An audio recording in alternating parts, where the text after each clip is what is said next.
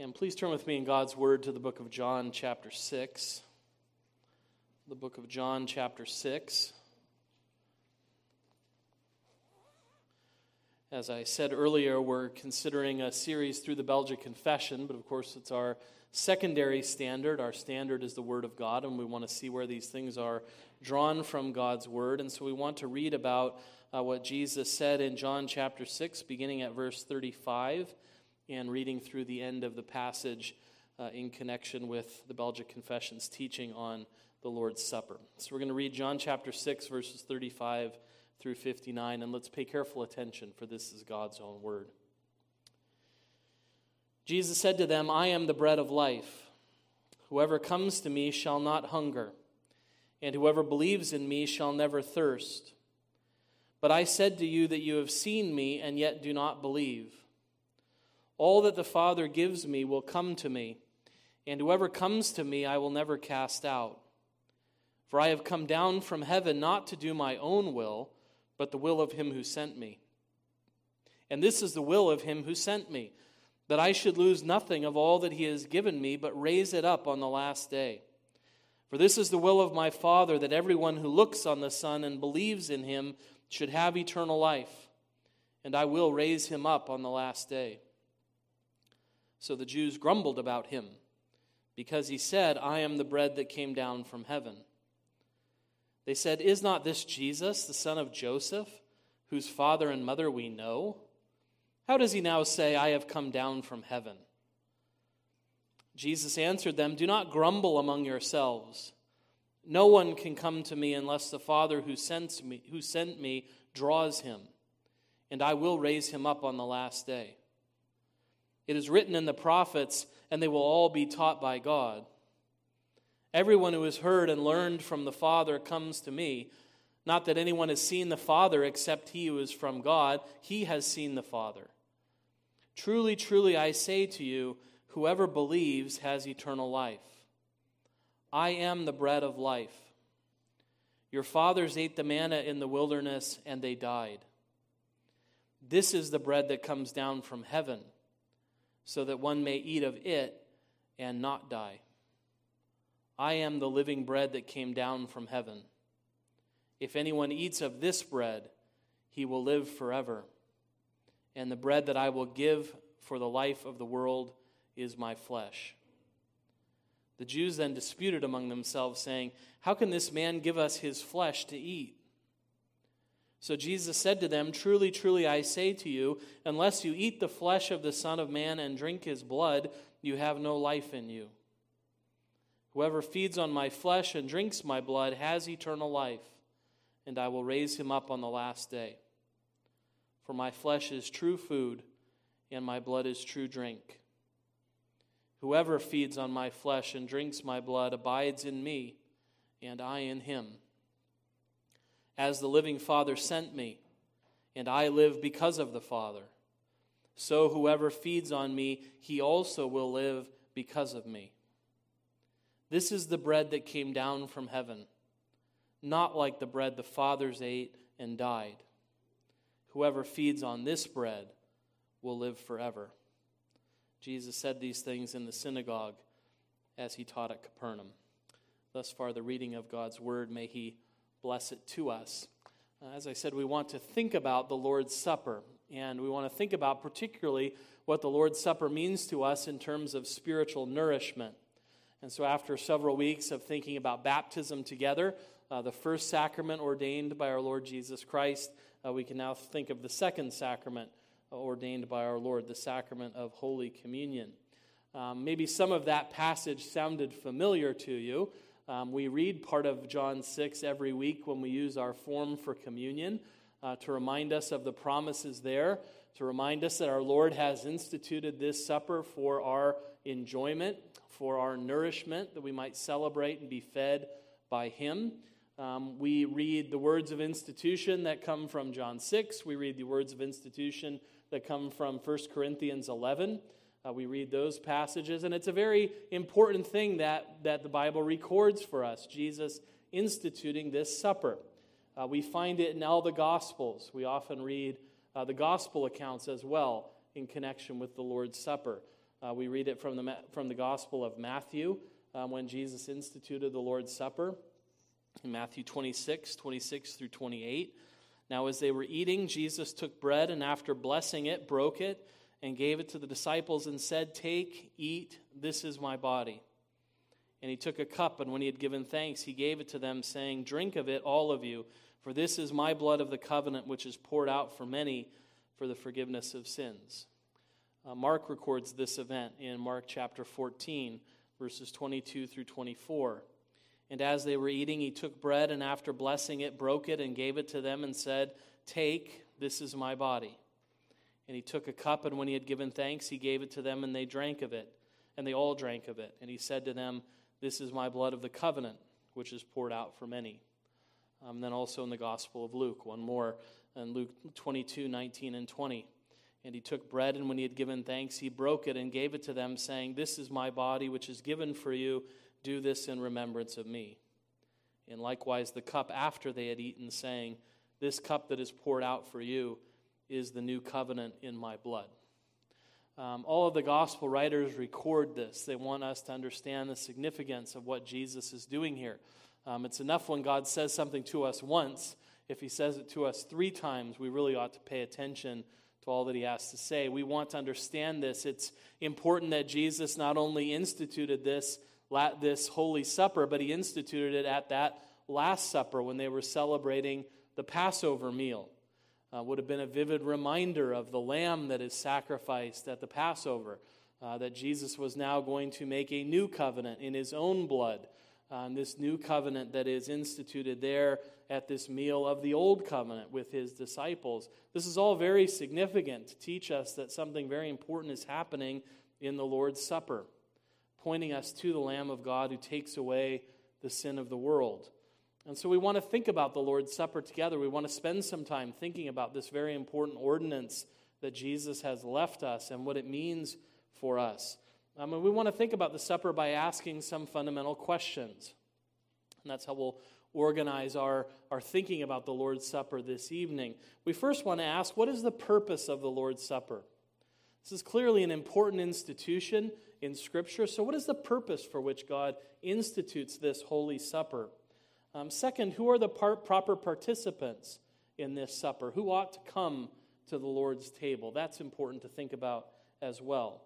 And finally, we want to think about that important question, how does the Lord's Supper nourish our souls unto everlasting life? How does that happen? How are we to think about that happening in this sacrament? So we want to think about the purpose of the supper, the proper participants in the supper, and the way that the supper nourishes our lives. That's how we want to think about this together. What is the purpose of the Lord's Supper? Well, the purpose of the Lord's Supper, as revealed in Scripture, is very helpfully summarized for us at the beginning of Article 5 of the Belgic Confession. We believe and confess that our Savior Jesus Christ has ordained and instituted the sacrament of the Holy Supper to nourish and sustain those who are already born again and engrafted into his family, the church. It's a very important purpose statement for us to understand why Jesus has left us this sacrament. What the purpose of the sacrament is, it's to nourish and sustain believers. It's to nourish and sustain those who are born again and who have been engrafted into the church. The purpose of the Lord's Supper is not to make people born again. It's not to regenerate people. It's not to incorporate them into the church. That's not the purpose of the Lord's Supper either. It's for those who are already engrafted into his family, the church. We've noted that baptism really is the sign of incorporation. So this is a very helpful summary of what the Lord's Supper is intended to do. It's intended for those who are already born again, who are already engrafted into the church, that they might be nourished and sustained in what God has already done in them. It's not to create something new, it's to nourish and sustain what is already going on in them. We should think of the sacrament as being a sacrament that's there to strengthen our faith, to strengthen our spiritual lives, to strengthen the inward grace that is already present in believers by the powerful working of the Spirit of Christ. It's the same kind of grace that we receive in the preaching of the Word. It comes to us in a different means, but it's the same Christ and it's the same grace. We don't want to miss that important fact. That's what the preaching of the Word comes to do for us too, to strengthen our faith, to nourish us with Christ Himself. We've talked about the fact that we are a people who are slow to learn things, and so God gives us three things that all point to the same place.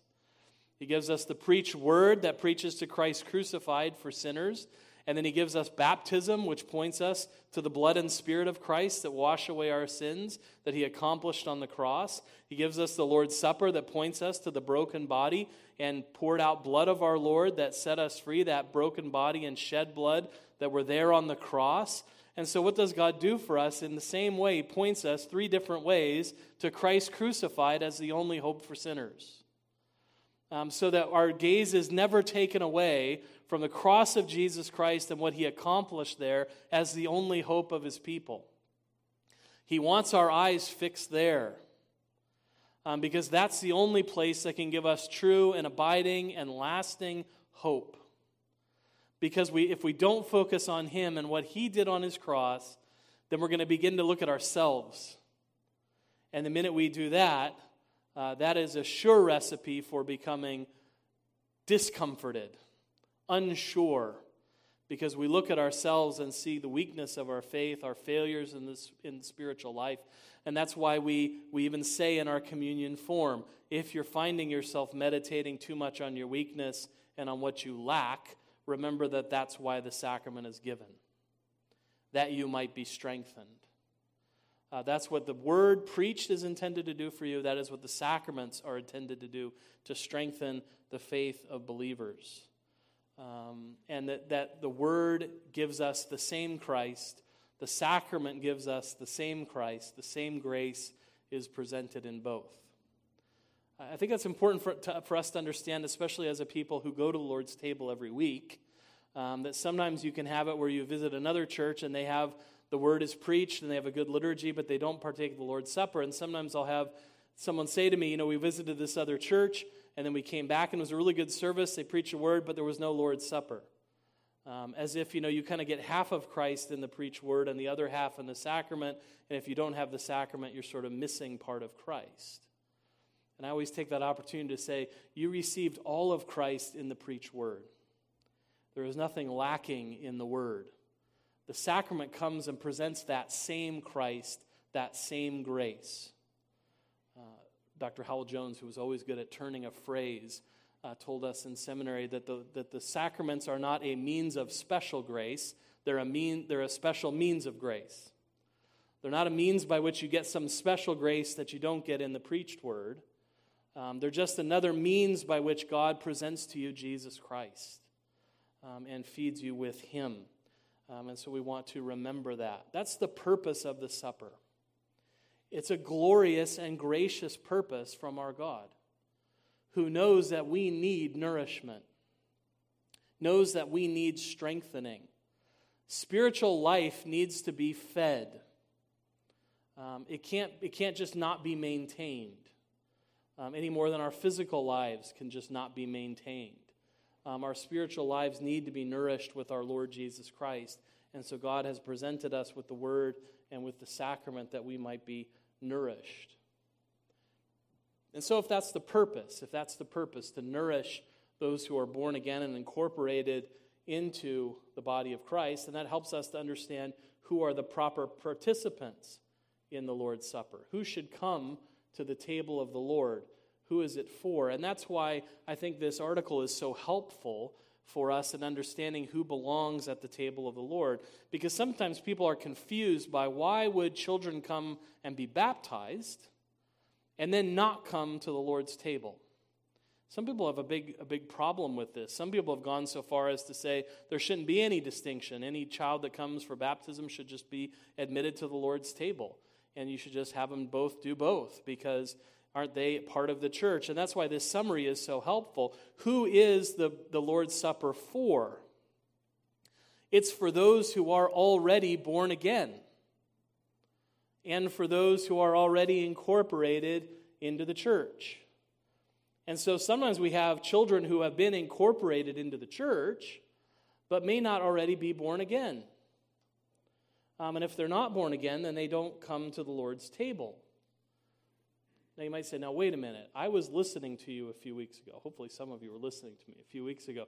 And you said, being born again, regeneration, is something that we can't figure out on our own. We don't know who's regenerate. We don't know who's born again with absolute certainty. So how could you say you would only admit someone to the table who's born again? Well, we said you can't know with absolute certainty the secret work of God that's going on in the hearts of people, but when that secret work of God is begun in the heart to bring us to life, we can see the effects of that life being working out in believers. That's how Jesus taught us to think about this work of being born again. Remember what he said in John 3, verse 8. The wind blows where it wishes, and you hear its sound, but you do not know where it comes from or where it goes. So it is with everyone who is born of the Spirit. We can't directly perceive regeneration, but we can perceive it in its effects, in the faith that is worked, that the repentance that is obvious in someone who comes to the Lord. And so those are the kinds of things we're looking for. That's how we know who should come to the Lord's table, by asking those questions, by asking, do we see the evidence of those effects of the Spirit's work in this person's life? Is this person repentant? One of the effects of the Spirit at work in the hearts of a believer is that we become sorry for our sins. And sorry for our sins because they are sins against God. Not just sorry for our sins because we know what it will bring us. I've shared this with you before about boys and girls. Maybe you'll enjoy hearing it again. Sometimes when I would get in trouble as a little boy, I would say to my dad, "I'm sorry." And he would sometimes say to me, "You're not sorry you did it, you're sorry you got caught." Now, I was pretty good. This rarely happened, boys and girls. But every now and again it would happen. And it was true. There were times I just knew punishment was coming. And that's why I was sorry. And what my parents obviously wanted was for me to be sorry that I did something that was wrong. And that's what the Bible is talking about when it talks about repentance. We're not just sorry because we know we're going to have some consequences for what we've done.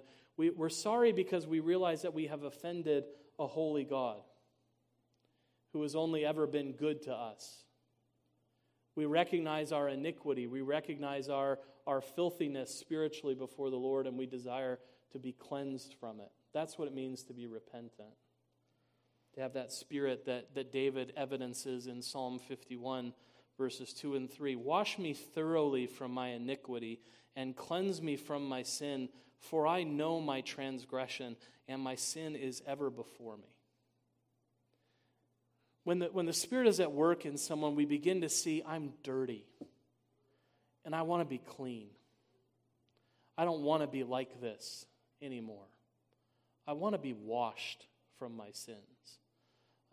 Is this person repentant? That's what we're called to ask. Does this person have faith? Right? When we recognize our own iniquity, when we recognize our need to be cleansed, we have to know where we find that cleansing and put trust in the one who can make us clean. And that's really what faith is. Trusting that the Lord Jesus Christ will do for us what we can't do for ourselves. That he will cleanse us from our sins and make us clean. Think of what he said in John 7, verses 37 and 38. On the last day of the feast, the great day, Jesus stood up and cried out, "If anyone thirsts, let him come to me and drink. Whoever believes in me, as the scripture has said, out of his heart will flow rivers of living water." Who should come to the table of the Lord? Those who believe in the Lord Jesus Christ, who know themselves to be sinners and know that the only way they can be made clear and clean is by the working of the Lord Jesus Christ. To make sure that all of the necessary things to make a credible profession of faith are there. That we know the truth about who we are and the truth about who Jesus is. That we know how we're saved from our sins by the work of our Lord Jesus Christ. That we agree that what the Bible teaches us about the salvation of Christ is true, and that we put our trust in it.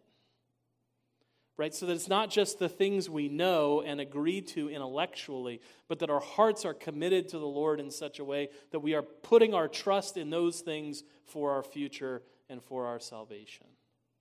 That we know what Jesus has done and we believe in Him. So people who are repentant, people who are filled with faith and desire to be increased in their faith.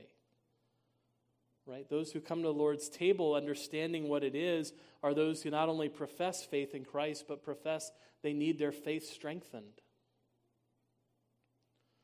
Right? We know when we come to the Lord's table, if we've rightly examined ourselves, if we've rightly thought about who we are and who God is, we understand how much we need strengthening. Right? That's why the purpose of self-examination, even as we see it in our form, is not to make people despair. Right? That's why it's such an important part of our form to not let people despair. To not let people who are recognizing their sin and the weakness of their faith say, I'm just going to let the elements pass me by because I'm not worthy to be here. There was a story once of an elder in a church where they passed out the elements for communion, and there was a lady weeping in the front row over her sins, and when the elements came, she just wanted them to pass by. And the elder said to her, "Take it, he died for sinners." The person who's broken in their sin and desires to be strengthened in their faith, that's exactly the kind of person that should come to the Lord Jesus Christ. We should remember His words in Mark chapter 9, 23 through 24. All things are possible for one who believes. You remember what the man responded? Immediately the father of the child cried out and said, I believe, help my unbelief. Right? That should be the cry of everyone who comes to the Lord's table. I believe, help my unbelief. Strengthen me, Lord, in my faith that I might trust in you more. I want an increase in faith. I want an increase in holiness. I want to live a life more and more that's pleasing in your sight. That kind of person should come to the table of the Lord. One who's desiring to lead a godly life. Right? That's an important part of our form as well. Who should come to the Lord's table? Someone who's sensible of their sin, they're repentant, they put their faith and trust in Christ, and they desire to lead a godly life. How spiritually crushing it would be if the third requirement was that you are perfectly living a godly life. Then we'd all let the elements pass by without taking them. But what is the standard there? Not that we have perfectly arrived, but that we desire to live a godly life, that we hunger and thirst for righteousness. And we trust in God's promise that those who are hunger and thirst for righteousness are blessed because they will be filled. Are we repentant? Are we faithful? Do we desire for an increase of faith, an increase of holiness? Those are the people who should come to the table of the Lord. That's what the officers of the church are looking for in people who want to come to the table of the Lord. That's what we all must be looking for ourselves in coming to the table. Right? The officers of the church are fairly limited in how they can look into the hearts and souls of people and conclude anything. We can look at the effects, but we have to depend on what we're told. We all know our hearts much better. We all know where it is with our hearts and souls before the Lord. We know whether we're sorry for our sins. And so self-examination is an important part of coming to the table of the Lord. That's what Paul said in 1 Corinthians 11, 27 to 29. Whoever therefore eats the bread or drinks the cup of the Lord in an unworthy manner will be guilty concerning the body and blood of the Lord. Let a person examine himself then, and so eat of the bread and drink of the cup. That's what we're looking for in ourselves. Do I acknowledge my sin? Am I sorry for it? Do I put my trust in Christ? Do I want to grow in faith? Do I want to grow in holiness? Is that the desire of my heart? That's what we want to be looking for. And we want to understand what the Lord's Supper is. That it is nourishment to those who are struggling. That it is the nourishment of the body and blood of Jesus Christ. We have to be able to discern the body. For again, as Paul says, whoever eats and drinks without discerning the body eats and drinks judgment on himself. One of the problems with the Corinthian church as Paul came to them is they said, you have no idea what the difference is between ordinary bread and ordinary eating and drinking, and this that you're called to do in the name of the Lord Jesus Christ. You treat the Lord's Supper as if it's supper at home. You don't treat it as a holy thing.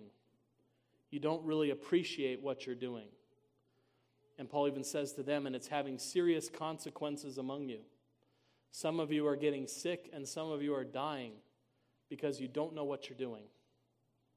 And part of the reason he goes back through these things in 1 Corinthians 11 is so that the church would be able to understand what they were doing. So they would discern the body and blood of Christ.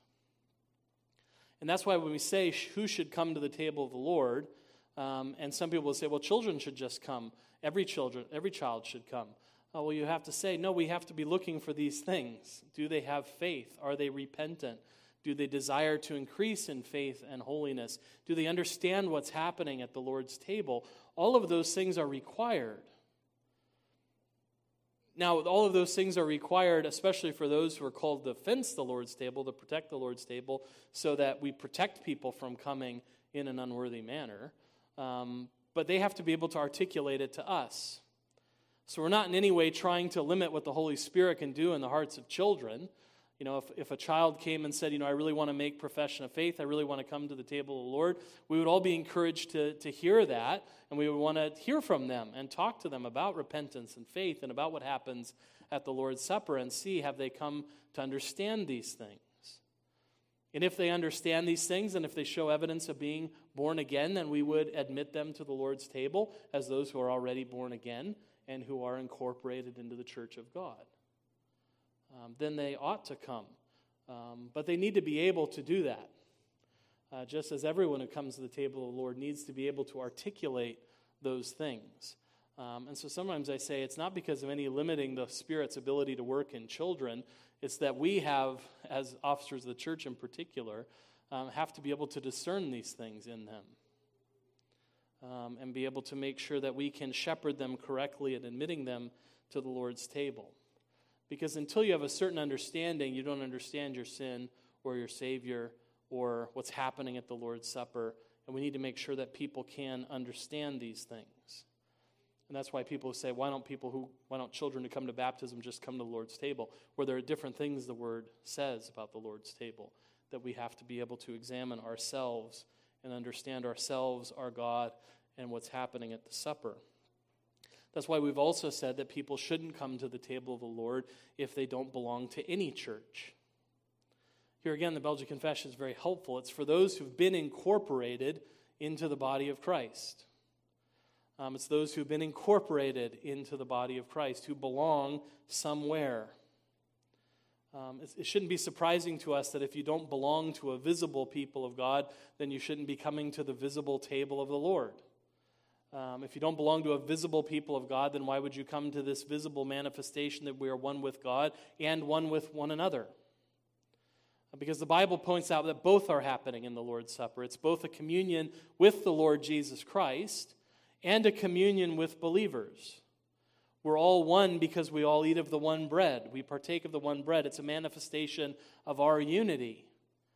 And that's why we say if we don't belong to any church, then people shouldn't come to the table. Not because we're saying they're not Christians, but because a Christian not joined to a church is a contradiction in terms that needs to be put right. And so obviously we're patient with people who are in transition, who are becoming part of the church, but it's a situation that people should not be in. And someone who is just in between churches and not making any effort to join a church, to be part of a body, we don't admit to the Lord's table for that reason. We also say that people should not come to the table of the Lord if they are unbelieving or unrepentant.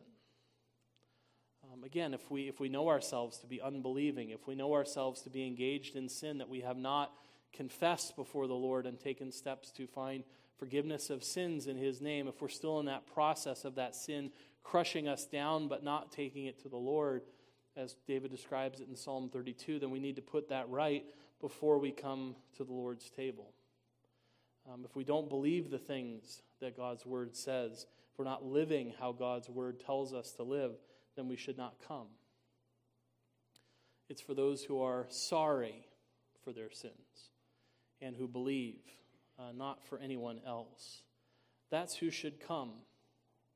And when people come with faith, when people come with repentance, when people come for that with that increased desire to be nourished with the Lord Jesus Christ, we have to understand that everything that Jesus promised in this text will be true for us.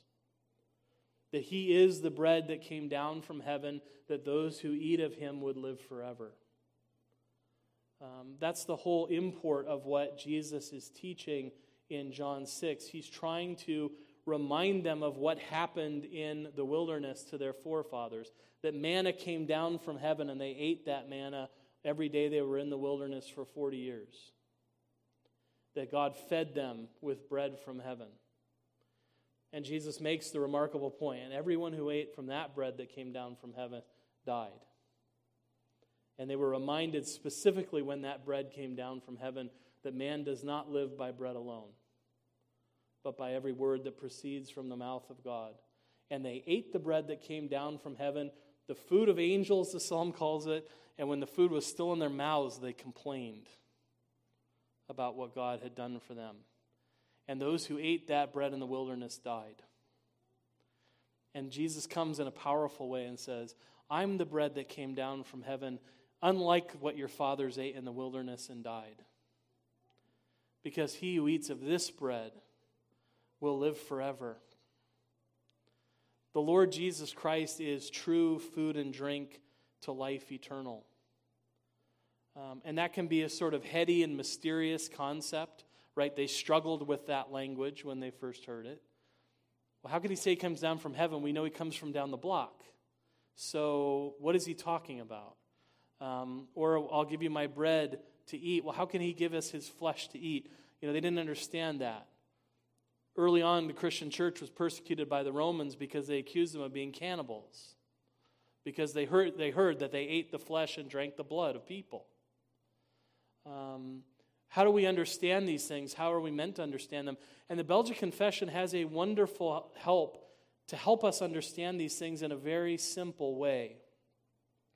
It's a wonderful explanation, doing just what Jesus did here, talking about earthly life that was fed with earthly bread, and heavenly spiritual life that's fed with spiritual bread.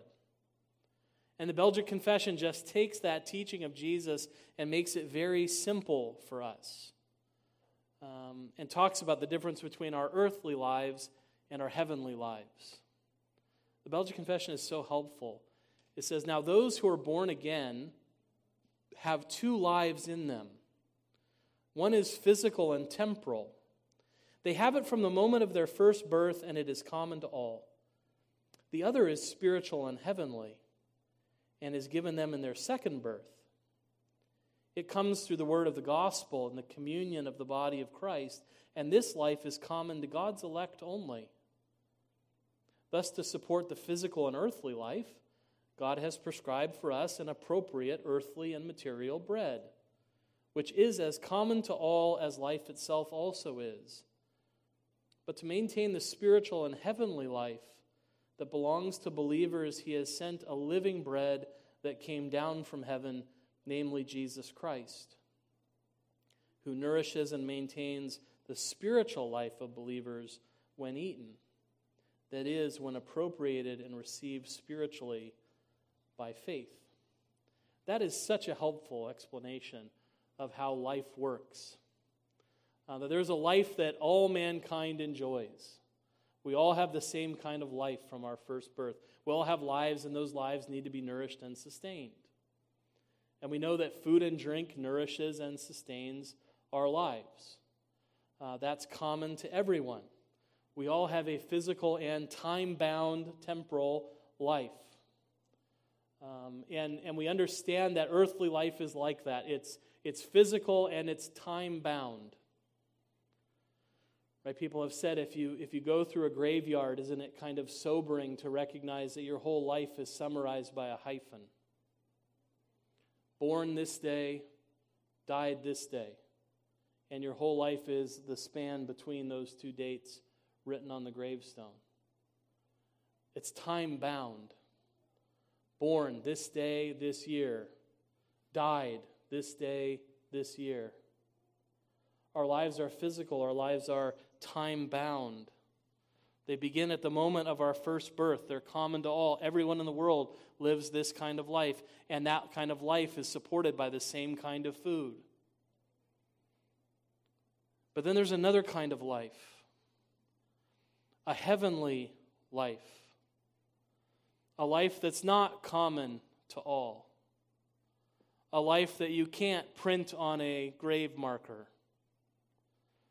Because once it's begun, it never comes to an end. It's spiritual. It's heavenly. It's not common to all.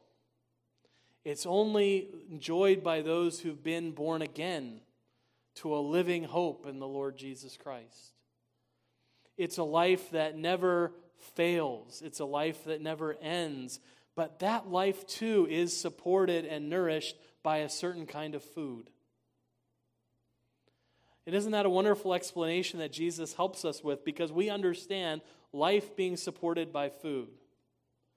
If I preach to you long enough, your stomach will begin to tell you it's time for food. And if I can hear it from where I'm standing, I know it's time to stop. But our lives do that, right? Our stomachs begin to rumble. Sometimes boys and girls, they rumble so loudly that it's embarrassing. You think other people around you are going to hear it. We get hungry. Our bodies let us know when we need to be fed. And what Jesus is saying, your spiritual life needs food too. That new life that God creates in you needs to be nourished and strengthened. And how is that done? Well, it's not by physical food that's common to everyone. It's by that special food and drink that's only for believers. That's given just to those who belong to the Lord Jesus Christ. To maintain that spiritual and heavenly life that belongs to believers, He has sent a living bread that came down from heaven, namely Jesus Christ, who nourishes and maintains the spiritual lives of believers when eaten. When we partake of the Lord Jesus Christ, we are fed in such a way that we will live forever. We are nourished and sustained in our spiritual lives so that we will live forever. And how do we partake of Jesus Christ? We partake of Him. How do we eat and drink? Right, boys and girls, if I asked you, how do you eat and drink food? You would say, well, Pastor, it's so easy, I don't even know how to explain it to you. You put it in your hand, you put it in your mouth, or you pour it down your throat. You might say, Pastor, do you really not know how this works? So how do we eat and drink Jesus, who is true food and true drink unto our lives eternal? Well, the Belgian Confession helps us there too. It says, faith is the hand and mouth of the soul. Faith is how you take the Lord Jesus Christ. Faith is how you feed on Him. And that's what Jesus was imploring the crowds to do in John 6. I am true food. I am true drink. Whoever eats of me, drinks of me, will live forever. How do you eat and drink of the Lord Jesus Christ? By believing in Him. By believing that He came down from heaven to nourish our souls unto everlasting life. That we would be fed by Him and live by Him. That's what manna was meant to teach them. This bread is not enough. You need something more. You need to live by the word of God. Deuteronomy 8:3, humbled you and let you hunger and fed you with manna which you did not know, nor did your fathers know, that He might make you know that man does not live by bread alone, but man lives by every word that comes from the mouth of God. And who is Jesus? He is that incarnate word, who if you eat of Him, you will live forever. That's the importance of what He says in John 6:49. Your fathers ate the manna in the wilderness and they died. This is the bread that comes down from heaven so that one may eat of it and not die. I am the living bread that came down from heaven. If anyone eats of this bread, he will live forever. And the bread that I will give for the life of the world is my flesh. We appropriate the Lord Jesus Christ by believing in him. And he feeds us and nourishes our bodies to life eternal. Now, that's one of those concepts that if it's just left to think about and to try to picture in our minds, it could be hard to keep a hold of. And so what does God do for us? He gives us a visible sign and seal of that. He gives us a visible sign and seal of an eating and a drinking that nourishes you to everlasting life. And he pictures that for us in the Lord's Supper. And that's how the Lord's Supper signifies and seals to us that just as surely as we eat the bread and wine, so surely will the blood and Spirit of Christ nourish our souls unto everlasting life. The body and blood of Christ nourish our souls unto everlasting life. And so we have to understand that reality. And isn't it wonderful that our God not only brings us to life, but sustains the life he brings to life by himself as true food and drink to life eternal. May all of us partake of him by faith and have life in his name. Amen. Let's pray together. Father, we thank you for the bread from heaven that you sent us, even our Lord Jesus Christ. We thank you that he is true food and true drink unto life eternal. We thank you for giving us the Lord's Supper to picture that reality to us. We pray that we might always come to the supper as we ought, with the knowledge that we will surely be nourished and strengthened in our faith. Help us to always come sorry for our sins and filled with faith in the Lord Jesus Christ, desiring to be nourished and strengthened. And help us to trust in your promise that you will do what you've promised to do and nourish our souls unto everlasting life with Jesus Christ himself. We thank you for this food. We thank you for the gift of faith by which we might partake of it and live. And we give you all the glory. Hear us, for we pray in Jesus' name. Amen.